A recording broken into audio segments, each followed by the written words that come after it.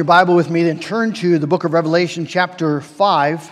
Revelation chapter 5, this is an ongoing vision that John has. The door of heaven was opened in chapter 4, and he's invited to come up and see, and he's telling us the things that he sees for our edification. Jesus wants him to write these things down so that the church can have a record of it, and that we might see with the eyes of faith what John saw. Revelation chapter 5. And we'll read the entire chapter. Let's give our attention to God's word. Then I saw in the right hand of him who was seated on the throne a scroll written within and on the back, sealed with 7 seals. And I saw a mighty angel proclaiming with a loud voice, "Who is worthy to open the scroll and break its seals?"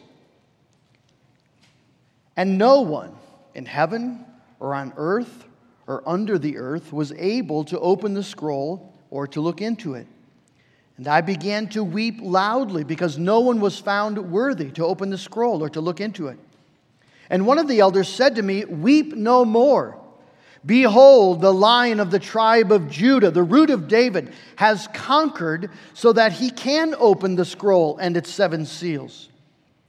And between the throne and the 4 living creatures and among the elders I saw a lamb standing as though it had been slain, with 7 horns and with 7 eyes, which are the 7 spirits of God sent out into all the earth. And he went and took the scroll from the right hand of him who was seated on the throne. And when he had taken the scroll, the 4 living creatures and the 24 elders fell down before the Lamb, each holding a harp and golden bowls of incense, which are the prayers of the saints. And they sang a new song, saying, "Worthy are you to take the scroll and to open its seals, for you were slain, and by your blood you ransomed people for God from every tribe and language and people and nation.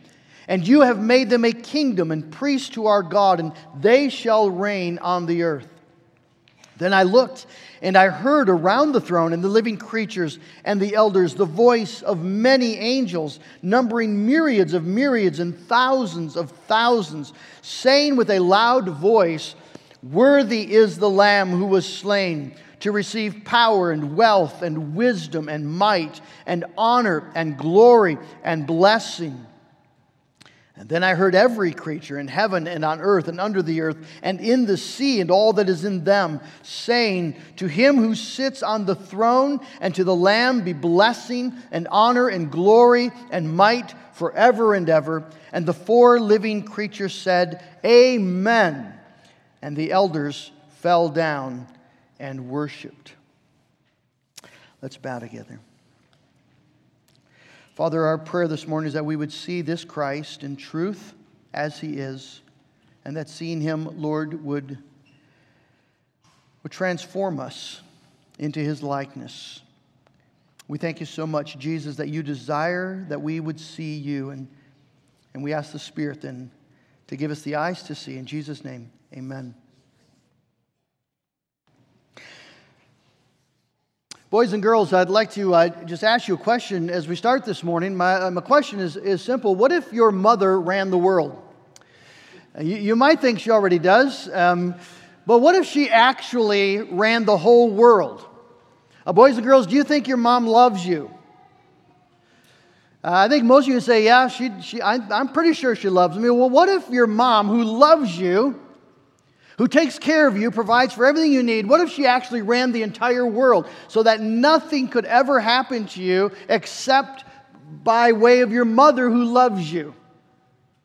Think of how that might change your perspective on things. You don't need to be afraid of anything. Your mom runs the world. Well, big boys and girls need to remember this as well, that the one who runs the world actually knows us and loves us so much that he gave his life for us. I'd like you to think about your life this past week. Think about the things that you were anxious about. What caused you to worry this past week? What were the things that made you afraid this past week? What were the temptations you faced? What were the sins you committed? What actually happened in your life this week? What were the things that you cried about? What were the things that you rejoiced about?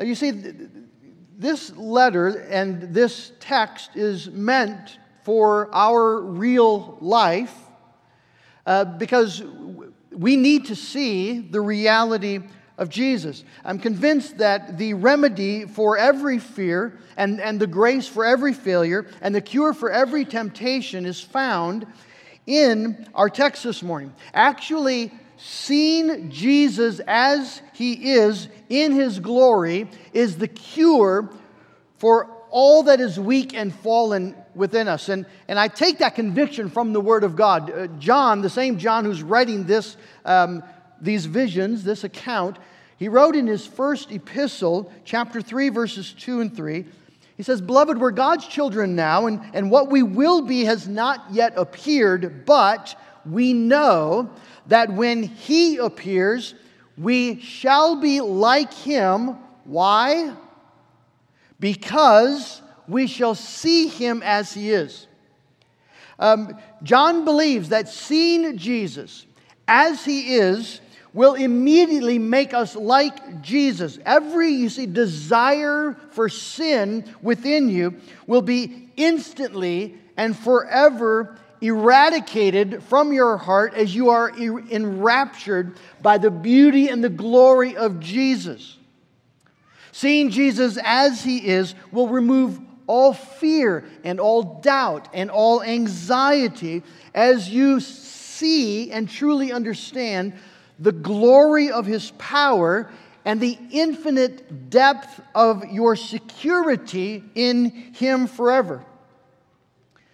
No one will see Jesus on that last day. No believing person will see and receive the truth and the beauty and the glory of Jesus and be unchanged. Seeing Jesus is the cure. And though we do not now see Him face to face, here in Revelation chapter 5, we have the most comprehensive and clear view of Jesus as He actually is right now in glory that we have in all of Scripture. Jesus Himself invites John to come to heaven, and He opens the door so that John can see Him, and Jesus says, write it down. Because this is a message for the church.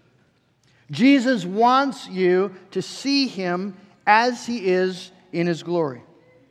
If you're a child of God this morning, there's nothing you desire more than that. Is there? Is there anything that you desire more than to see the truth and the glory of Jesus? And if you're not converted this morning, there's nothing greater that you need. You need to see the reality of Jesus. You need to see it today while you can repent and call out in His name and be saved, rather than on the last day where you will cry out for the hills to cover you. We need to see Jesus. Nothing will more radically or powerfully alter and change our life. Well, let's go to the text this morning. John presents us first with a crisis in heaven. He says, I saw at the right hand of Him who was seated on the throne a scroll written within and on back sealed with 7 seals. What is that scroll about? Well, it would be commonly known to the readers of first century here that legal documents were often presented just this way, a scroll. There weren't books yet, but a scroll, and sealed with wax. Because it's very important. And legal wills and documents particularly would be sealed with wax. So someone writes out a will, just like we do today, and then they seal that will so no one can tamper with it. And they appoint an executor of the will so that when they die, that appointed person and that appointed person alone has the right to break the seal and to open the scroll, and then is responsible to carry out the will of the deceased as written in the scroll. That's what we have here. What John sees in the right hand of God is, in a sense, the last will and testament of God. These are the decrees of God for the church and for this world. And we're going to see when the scroll is opened, starting in chapter 6 and moving forward, we're going to see those decrees being carried out as God judges what is evil and redeems and rescues His church. So the scroll is about the redemptive purposes of God in human history. But the vision centers on a crisis. Who is worthy to be the executor? Who is worthy to open the scroll and to carry out the decrees? It is the most profound question and critical crisis of all of human history. If the purposes of God are going to unfold, then someone needs to open the scroll and carry out those purposes. And so an angel cries out with a loud voice, "Who is worthy to open the scroll and break its seals?" And John waits with bated breath. Who will step forward? And no one steps forward. Not a single person. There's just deafening silence. No one in all the world. Notice the call goes out, and no one in heaven, no one on earth, no one under the earth, no one at all is able to open the scroll or to look into it. It's a devastating indictment on Adam and his race. Scholars estimate that there has been 108 billion people who've inhabited this earth. And not a single one of 108 billion, not one person is found who's worthy. And it's an indictment when you understand the calling of Adam in the beginning. Adam was called to be the vice-regent of God, the one who would exercise God's dominion in this new world and to wage war with Satan and his hosts. That's his calling. That's his mandate, his mission. But now as the call goes out over all this lost human race, there's not a single obedient image bearer of God that can be found. There's just silence. Adam has fallen, has betrayed his calling, and all the 108 billion of his descendants have followed suit. In Adam, they have all fallen. There is no one then who does good, not even one. That's the judgment of Scripture on the human race. Not a single person made in the image of God is found worthy and able to carry out the commission that God had given to Adam. And so John says, I began to weep loudly because no one was found worthy to open the scroll or to look into it. John, you see, sees the implications of this deafening silence, and he's devastated. The word weep in the Greek is followed by the superlative many or much. So there's not just a few tears trickling down his face. This is an old man who is with broken heart, bawling, pouring out his grief and his anguish with unrestrained sobs of distress as he looks out over an unredeemed and unredeemable world. It's striking to note that John's weeping here follows a pattern that we see in Scripture. When you ask why do God's people weep, particularly the prophets, you'll find they weep over the lost condition of other people. So when Jesus, we only have two accounts of Jesus weeping. One is at the tomb of Lazarus as he weeps for the bondage of sin and death and unbelief that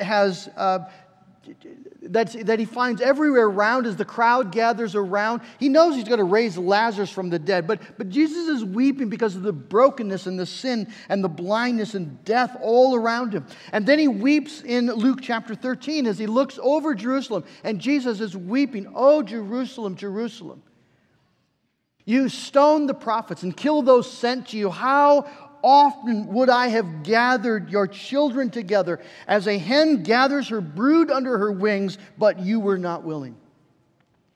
Jesus weeps for the lost plight, the unbelief, the bondage, the blindness, and the death that grips his people. When does Paul the Apostle weep? Well, he weeps in Romans 9, verse 2. He says, I promise you before God that I have great sorrow and unceasing anguish in my heart because of the stubborn blindness and unbelief that grips the Jewish people. In Philippians 3, chapter 8, he grieves for the Gentile world. He says, "For many of whom I have often told you, and now tell you even with tears, walk as enemies of the cross of Jesus Christ. Their God is their belly, their end is destruction." There's something about true godliness that weeps over the plight of a lost, sinful world. What are the things that we weep about? We generally weep about things that affect us, that impact us, that cause us sorrow. And it's not that it's inappropriate to weep about those things. But the more you see you're gripped by the purposes of God and the glory of God and His right to be worshipped, and the more you're gripped by the value of those made in His image and the devastating, hopeless plight of a Christless world, you see, the more you'll begin to weep for those things. If the scrolls are not opened, you recognize that means that the redemptive purposes of God come to naught. No one is rescued. No one is redeemed. God is not glorified, and the devil wins. Beeke writes, he weeps because he knows there will be no salvation for God's people, no coming of God's kingdom, no hope for the human race unless someone can accomplish the purposes of God and fulfill His promises. Have you ever seriously contemplated a Christless world? So many of us are born and raised in the church, and we just grow up hearing the story, the gospel story. But what if that was just all a fable? What if death and sin and evil was all there really was? What if there was no incarnation? No Word made flesh? It just never actually happened. What if there were no Gospels? No story to be told of a Christ and His life and death and resurrection and ascension? What if the world that we actually live in had never been invaded by the sovereign redemptive power and purposes of God in Jesus Christ? What if there really was no Christmas and no cross and no Christ? And so there will be no judgment against the devil, no vindication of those who've been wronged, no redemption for the elect, no forgiveness for sinners, no justification, no reconciliation, no resurrection from the dead, no new heaven and new earth. All that there is death and judgment for sinners. That's all. That's it. You see, then all that we really have is abysmal despair. Bertrand Russell, famed British atheist, was asked, he was in his 90s, he was asked on British radio that if after spending his adult life denying the existence of God, he was asked, well, what do you as you're facing death now, what do you hang on to now? What do you have to hang on to now in your last years? And he replied, I have nothing to hang on to but grim, unyielding despair. At least he's honest. D.A. Carson makes the point that most people are less honest. We just ignore the question.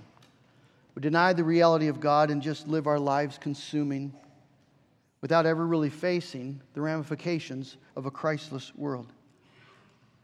So John weeps because he sees a world without a loving Lord. He sees sinners without a Savior. There's no executor for God's plan for judgment. There's no one to redeem this world.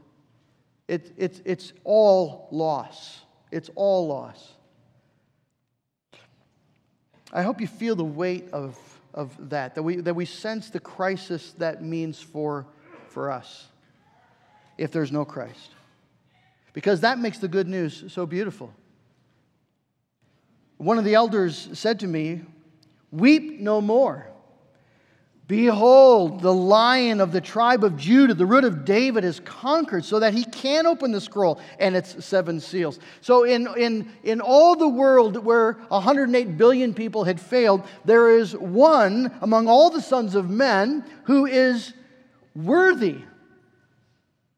And the elder says, look, John, see, dry your tears. See the Lion of the tribe of Judah and the Root of David. Those are both prominent messianic titles that we find in the Old Testament. And let me just give you an example. Isaiah chapter 11, verse 10. In that day, the root of Jesse will stand as a banner for the peoples. The nations will rally to him, and his place of rest will be glorious. That's exactly what John sees. He sees a king enthroned, just like the prophet said. He sees the nations gathered around him, people from every tongue and tribe and nation gathered together around the throne, worshiping the Lamb, the Lion who has conquered. He has triumphed. There's been a battle against sin and death, and the Lion has won. That's magnificent news, right? Let the dancing begin. That's the most fantastic news you'll ever hear in your entire life. Because that means, you see, a door has been opened through death and sin and hell. It means that human history is not bound to the failure of Adam, but it is linked to the victory of this king, the victory of Jesus. And the elder wants John to see it. Dry your tears. Lift up your eyes. Behold, look, see the king, the conqueror, the Lion of Judah. And you can imagine the old man drying his tears and turning to look and see this magnificent lion. And so he turns and he sees a lamb. A lamb standing in the midst among the elders, among the church. Standing before the throne and looking as though it had been slain. This is a direct reference to Old Testament sacrifices where a lamb would be taken, its neck would be pulled back, its throat would be slit, and all the blood would pour out all over its body, all over that white wool. That's what John sees as he sees a lamb with the unmistakable signs of having been ceremonially sacrificed. And John knows this lamb. John used to be a disciple of John the Baptist. John the Apostle began his ministry as a disciple of John the Baptist. And one day they were walking along, and John the Baptist, his rabbi, pointed to a man coming their way and said, "Behold, the Lamb of God who takes away the sin of the world." And so John the Apostle left following John the disciple, John the Baptist, and went and followed this Jesus, the Lamb of God who takes away the sin of the world. Not really knowing what that was all about then, but coming to find out. And John uses then that term, the Lamb. It's his favorite term for Jesus in the book of Revelation. He uses it 28 times. He loves this Jesus. Remember, he has seen the lamb be sacrificed. John was there at the cross. Of all the apostles, John was there. He saw the nails driven through his hands. He saw the sword, the spear, go into Jesus' side. He saw the blood and water pour out. He saw the sacrifice. He saw the dead body. He saw the tomb. He had seen it with his own eyes, the sacrifice of this lamb. And he had seen the victory. He'd seen the empty tomb. He'd seen the resurrected Christ many times. He'd seen the glorious ascension of this Christ into the heavens. And can you imagine then the joy that he must have felt as his eyes in this vision settle on his beloved Jesus, now in his exaltation, the man of sorrows, reigning at the right hand of God, the Lamb of God who gave his life, now reigning over this whole world as victor over Satan and over sin and all the hosts of hell. And how this old man must have rejoiced to see Jesus and then in his heart participating in the coronation ceremony. Jesus, verse 7, went and took the scroll from the right hand of him who was seated on the throne. Jesus goes to his Father God and takes the scroll. This is the glory of Christ. Remember, a will is enacted only after someone has died, and there's an inheritance that needs to be distributed. Well, the executor is the living person who makes sure that the will of the deceased is carried out, and Jesus is both the deceased and the living executor. He is the one who died, thus freeing an inheritance And now he is the living one who ensures that his inheritance will be dispersed exactly according to his will. That the blessings procured on the cross and in the tomb and as he was raised to life, all those blessings and benefits would be given infallibly to all those whom Jesus chose to give them. That nothing could come between the will of Jesus, the one who died, nothing could stand between the blessings he procured to be given to you, because Jesus is the executor of the will. And he does so with all authority and all power as the Lord of heaven. Again, friends, what do we have to fear if that's true? And the song then that is the response to this victory and this revelation of Jesus, verses 8 through 14. So following the coronation of Christ, you have ever increasing bands of praise. First the 4 creatures and the 24 elders, and then thousands and myriads of thousands of angels, and then everything in creation joining in. Notice quickly, the church goes first. And of all the creatures and all the participation, the church sings. Did you notice the angels say, and the creatures say, and the church sings? Who would be more appropriate to sing than the church, right? Who like me his praise should sing? The redeemed. And so you see the 4 living creatures and the 24 elders representing the church of all ages, each holding a harp. That's not don't have pictures of people in heaven on clouds playing harps. Harp is the instrument of joy. And they take their instruments of joy and they sing. They sing a new song. Worthy are you to take the scroll and open its seals, for you were slain, and by your blood you ransomed people for God from every tribe and language and people and nation. You've made them a kingdom and priests to our God, and they shall reign on the earth. The church sings first. The special creation of Jesus Christ, created to sing his praise, his worth. And the church sings specifically because about the crucified Christ. Notice, they do not worship and revel in Jesus as the great teacher. They do not celebrate him as the moral example. They celebrate a sacrificed lamb, a crucified Christ who was slain and by his blood purchased men for God. The church has no song apart from the sacrificial atoning blood of Jesus Christ. As we think of Jesus and worship Jesus and praise Jesus, this is his honor. Don't we dare lessen that by making him something other than the conquering lamb. The conquering lamb, the sacrificed lamb.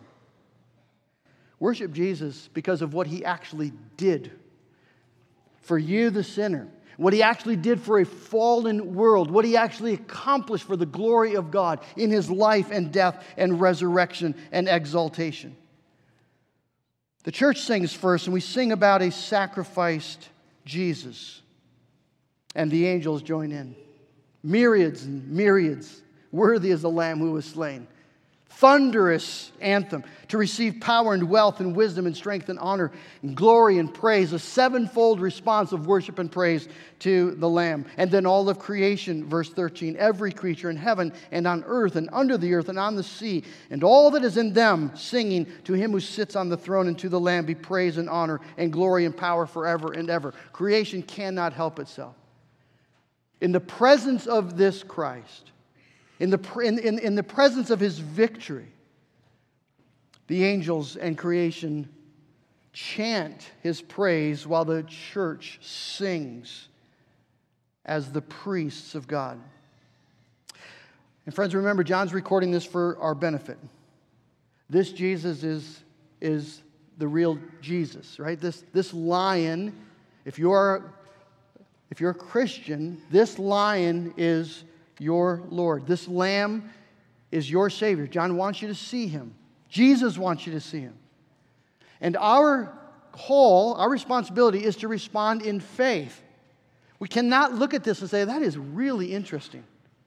You cannot see Jesus as He is, as He's revealed in His Word, and just be mildly intrigued, because that would be unbelief. Our response is to follow the four living creatures and the elders. And the four living creatures said, Amen. And the elders fell down and worshiped. Amen means so be it. It means we believe it. We submit to it. We approve of it. We receive this in faith. We trust this in truth. Amen. Yes, so be it, God. Let me ask you this morning, what difference would it make in your life if God were actually sovereign? What difference would it make in your attitude if the Son of God really had come to earth because He loved you and He really had given up His life in order to rescue you, and that He really is now seated at the right hand of God, ordaining every single event and detail of your existence to bring you eternal joy? What if that were actually true? Now think about the life you lived this past week. If this were actually true, doesn't that mean we can let the anxiety and the fears go? In truth? Isn't it true, if this is true, isn't it true that someone actually has it? That someone with the power and the authority actually does control the circumstances of your life, and that you don't need to be afraid of anything? If this is actually true, it will feel like, you see, the burden of weight and the responsibility that you carry on your shoulders to keep everything together, to keep the world, right, your world functioning and working, it'll just drop away. It's not what Jesus has called you to do. He's called you to look up and see the one who actually holds it, and to actually trust that He knows what He's about and He loves you. And if it doesn't feel like weight falling off your shoulders, then you haven't experienced it yet. You haven't seen it yet. If this is actually true, won't we laugh more at ourselves? And laugh more at the goodness, the astonishing, overflowing, abounding goodness of God to us? Won't it just make you laugh out loud? That the living God of heaven and earth is so good to you, so kind to you, so patient with you, that He loves you so much and blesses you with so much, not just in this life, but He promises you a new heaven and new earth where you will reign with Him. He's made you a kingdom of priests to His God. Won't we laugh more if that's true? And fear less if it's true? And find that we start weeping for different things, it just breaks our heart to see people made in the image of God, blind to the glory of God, blind to the door that's been opened for them in Jesus Christ. So that it changes how we pray and what we pursue. And we worry less about our misfortunes and a lot more about those who don't know Jesus. What if it were all true? Well, friends, it's all true. God has not revealed Himself in vain. It's all true. And we need to own it and believe it and receive it to the marrow of our bones. We need to take it to every place in our life where we deny it's true. Take it to your besetting sin. Take it to your weakness and your fear. Take it to your shame. Take it to your failure.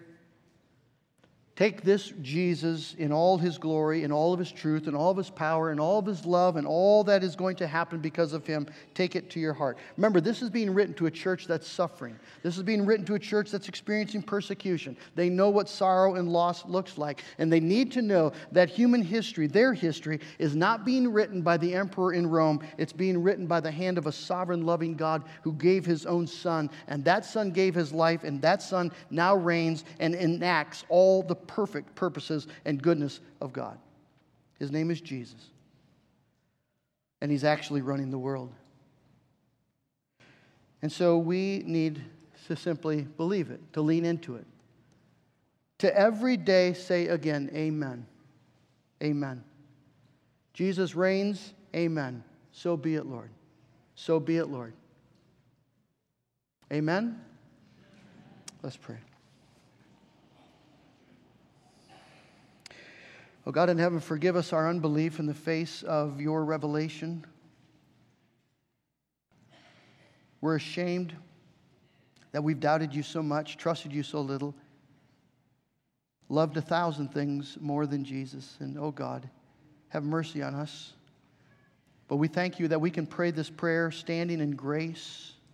We thank you, Lord, that we can beg that you would show us this Jesus so that we experientially know that our King died for us and rose again to reign on our behalf for our eternal joy, and that nothing can happen to us except by His good purposes and will. And that even, Lord, when we don't understand and when it's awful hard and heartbreaking, that underneath our everlasting arms, and we're going to be okay in Jesus. I pray, Lord, for any here this morning who do not know Christ, that they would realize that to not know Jesus Christ is to know nothing but despair and death. No matter what entertainments or attractions the world can offer, they are fleeting and will quickly fly away. And so, Lord God, today, press this truth upon our hearts. Bring us to faith, true faith. Lord, I pray for your anxious saints. We would experience this truth as freedom from fear. And for your saints who are full of shame and struggling with sin, oh God, I pray that they would see in the victory of Jesus their victory over sin. And that the temptations would lose their power as we look into the face of Christ. And for those who are grieving, may the victory of Christ over death and hell give us confidence and comfort that we are not our own, but we belong to Him, our faithful Lord and Savior, in body and soul, in life and in death and forever. Oh God, we want to believe. Help us to see. And then every day to say amen. Amen to Jesus. We pray in His name. Amen. Let's close by singing together Song of Our Faith. There is a higher throne than all this world has known. Let's stand together.